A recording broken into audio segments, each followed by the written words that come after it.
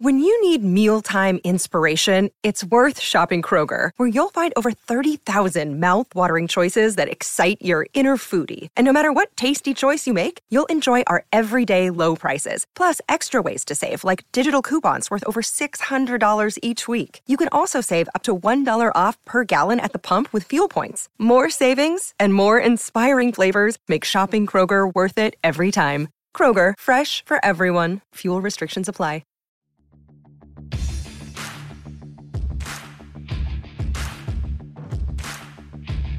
Hey, I'm Ryan Mallory, and this is my Swing Trading the Stock Market podcast. I'm here to teach you how to trade in a complex, ever-changing world of finance. Learn what it means to trade profitably and consistently, managing risk, avoiding the pitfalls of trading, and most importantly, to let those winners run wild. You can succeed at the stock market, and I'm ready to show you how. Hey everybody, this is Ryan Mallory with Swing Trading the Stock Market. In today's episode, we're going to be talking about bull flags. Got a letter from a guy. I guess it's not a letter, it's an email. An email from a fella that he lives in Sweden. He's Swedish. He's a dad of 3. He has a question about bull flags, particularly as it pertains to earnings. So we're going to talk about bull flags. And for a good Florida redneck name, I'm going to give this guy the name of Jasper. So Jasper writes, "Hi, I'm a Swedish dad of 3.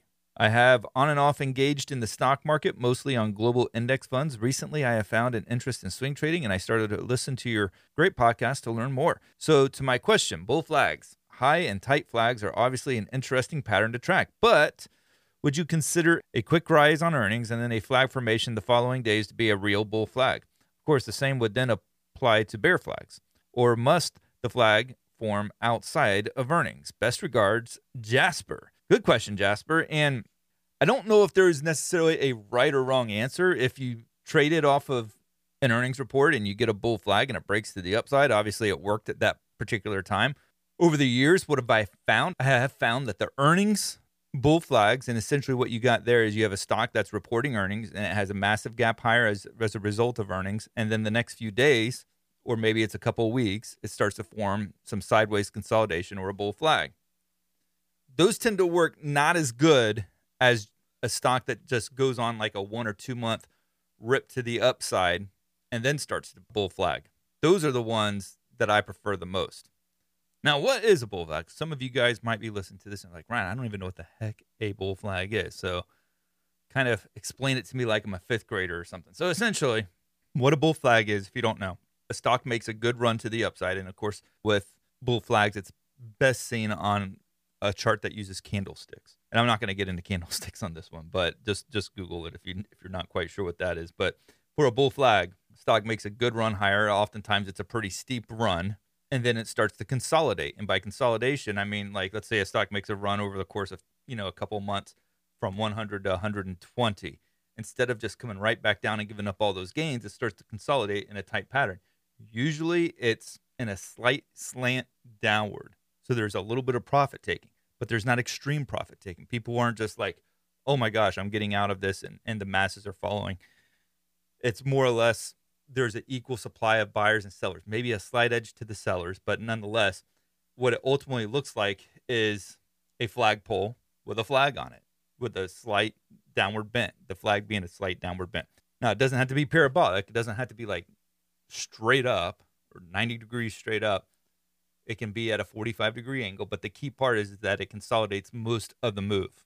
And they can be really good. They're continuation patterns. They can be really good at getting in after a stock has made that initial move to the upside. You missed out on it, and so now you see the bull flag and you want to get into the long side. And so what essentially, and this is what a lot of people don't always think about, is it's always important to ask yourself, what does that pattern mean? Yes, I know what the pattern is. I know what a head and shoulders pattern is, but what does it actually mean? Or it could be a cup and handle pattern, or it could be a continuation triangle. What do these patterns actually mean? So in the case of bull flags, yeah, you have a little bit of profit taken. Some people cashing out, but there's still an influx of buyers willing to support that price from giving up too much ground.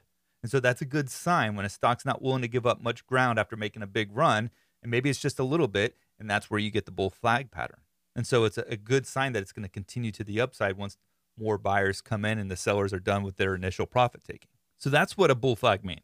Now, if you're trying to trade it on an earnings gap where instead of it going from like 100 to 120 over the course of a couple months, the stock is going from 100 to 120 overnight because it had a really good earnings report. And then the next few days, it starts to consolidate. Well, we just had a great example of that just recently here in 2024. And I tell you the date just in case you're listening to this 5 years from now. You're like, oh, what year is he talking about? It's like, yeah, I'm talking about the Netflix earnings that took place in Q1 of 2024. So you had a huge beat. It gaps way to upside, but it doesn't do much after that.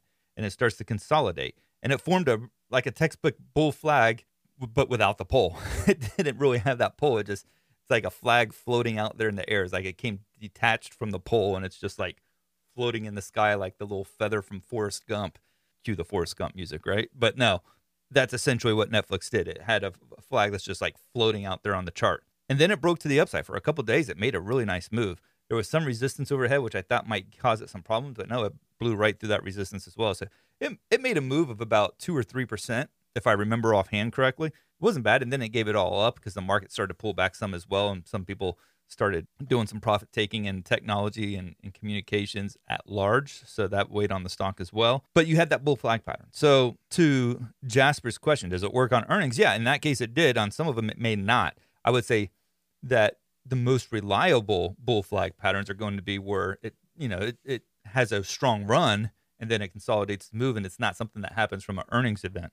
Because the other thing about earnings too, it's not a respecter usually of technical analysis. It really doesn't care. So oftentimes what you'll see from earnings are massive moves that will blow right through support and resistance levels, not even struggle to break through them. It'll just blow right through them because earnings events really trumps everything else in the market. And so when you get a big gap higher because of the earnings events, I'm not as likely to trust the bull flag pattern. I don't usually trade them. I like to see a pole, not just a flag that's just floating up in the sky somehow. And also, too, with an earnings gap, it's usually going to be extremely overbought if it's making a big move as a result of it creating that big gap. It's going to probably be extremely overbought. And that's not really something that I want either, because with bull flags, what you're usually getting there is a period where the market or the stock is working off those overbought conditions. With the earnings gap, it can be so extreme that it can take a long time for it to bull flag, and when it finally completes that pattern to the upside, it's still overbought. So that's another reason why I'm not a huge fan of those. Like, let's take, for instance, SMCI. A year ago, it was trading at $83 a share. It went all the way up to $1,100. Now, since it's like pulled back like $300 or $400 a share. But with that being said, would I want to get into SMCI after just over the last month alone, it's gone from like $300 to $1,100? And let's say instead of pulling back to the $700 range, it started to consolidate around that $1,100 range. Would I even consider trying to play something like that? Heck no. No, I'd stand aside. That's a little bit too much. But a stock that goes from like 100 to 120 or even like 100 to 110 and it starts to bull flag, are those usually good opportunities? Yeah, especially if the sector, the industry, and the overall market is lining up with it. Now, let me tell you about a good place to find some of these bull flags. That's with swingtradingthestockmarket.com. Swingtradingthestockmarket.com. That's going to give you access to all of my stock market research each and every day, from charts that I provide on individual stocks and watch lists and weekly updates of my bullish and bearish stocks that I'm following. Plus, it's going to give you big tech updates and overall market updates. Really cool value, really cheap, worth checking out at swingtradingthestockmarket.com.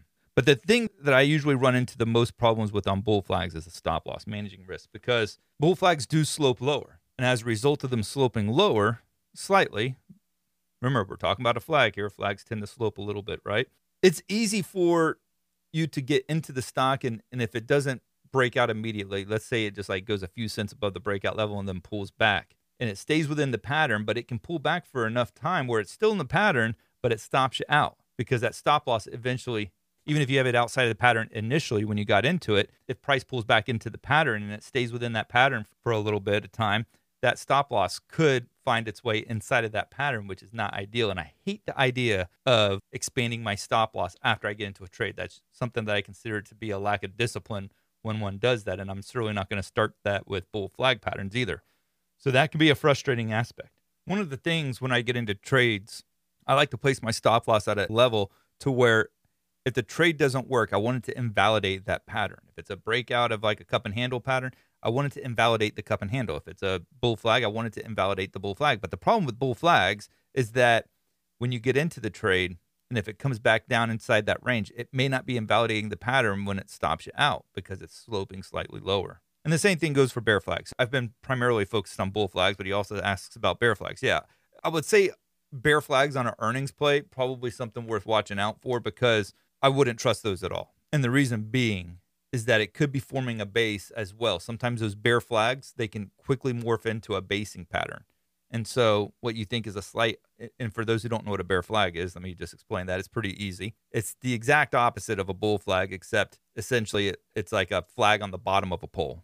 It's like it never got raised up the flagpole. So bear flag's on the bottom of the pole. So it's a move to the downside, and then it's a slight upward flag pattern. And like I said, the problem with those, if you're going to trade them, is that it can quickly turn into a basing pattern. So that's one thing to keep in mind with. I think the stop losses on shorting a bear flag also applies. Those can be very difficult. But especially with the earnings plays, I wouldn't do that. When stocks drop like 15, 20% as a result of earnings, it's usually best to wait a while before considering getting back into that trade or considering a trade setup. If I'm going to get long on it, I want to see a nice long basing pattern to get short on it. Again, you're probably shorting into extreme oversold conditions when there's a significant sell-off. Best to do it when it's steadily marching to the downside. And that's going to do it for this podcast episode. It was a pretty short one, but I felt like it was one that was worthy of being addressed. I like questions like these. I like questions that you guys have continued to provide me for the years. I'm approaching my 400th podcast episode, which I think is pretty awesome. When I first set out to do this, I didn't know I'd be doing 400 podcast episodes at some point, but you guys have been spectacular with providing me with these questions, and keep sending me your questions. Keep sending me your thoughts. Tell me your stories because I want to hear them. Check out swingtradingthestockmarket.com. And if you can, if you've enjoyed this podcast over the years, leave me a 5-star review on whatever platform you're listening to it on. That would mean the world to me. Thank you guys, and God bless. Thanks for listening to my podcast, Swing Trading the Stock Market. I'd like to encourage you to join me in the Share Planner Trading Block, where I navigate the stock market each day with traders from around the world. With your membership, you will get a 7-day trial and access to my trading room, including alerts via text, email, and WhatsApp. So go ahead, sign up by going to shareplanner.com/trading block. That's www.shareplanner.com/trading block. And follow me on Share Planner's Twitter, Instagram, and Facebook, where I provide unique market and trading information every day.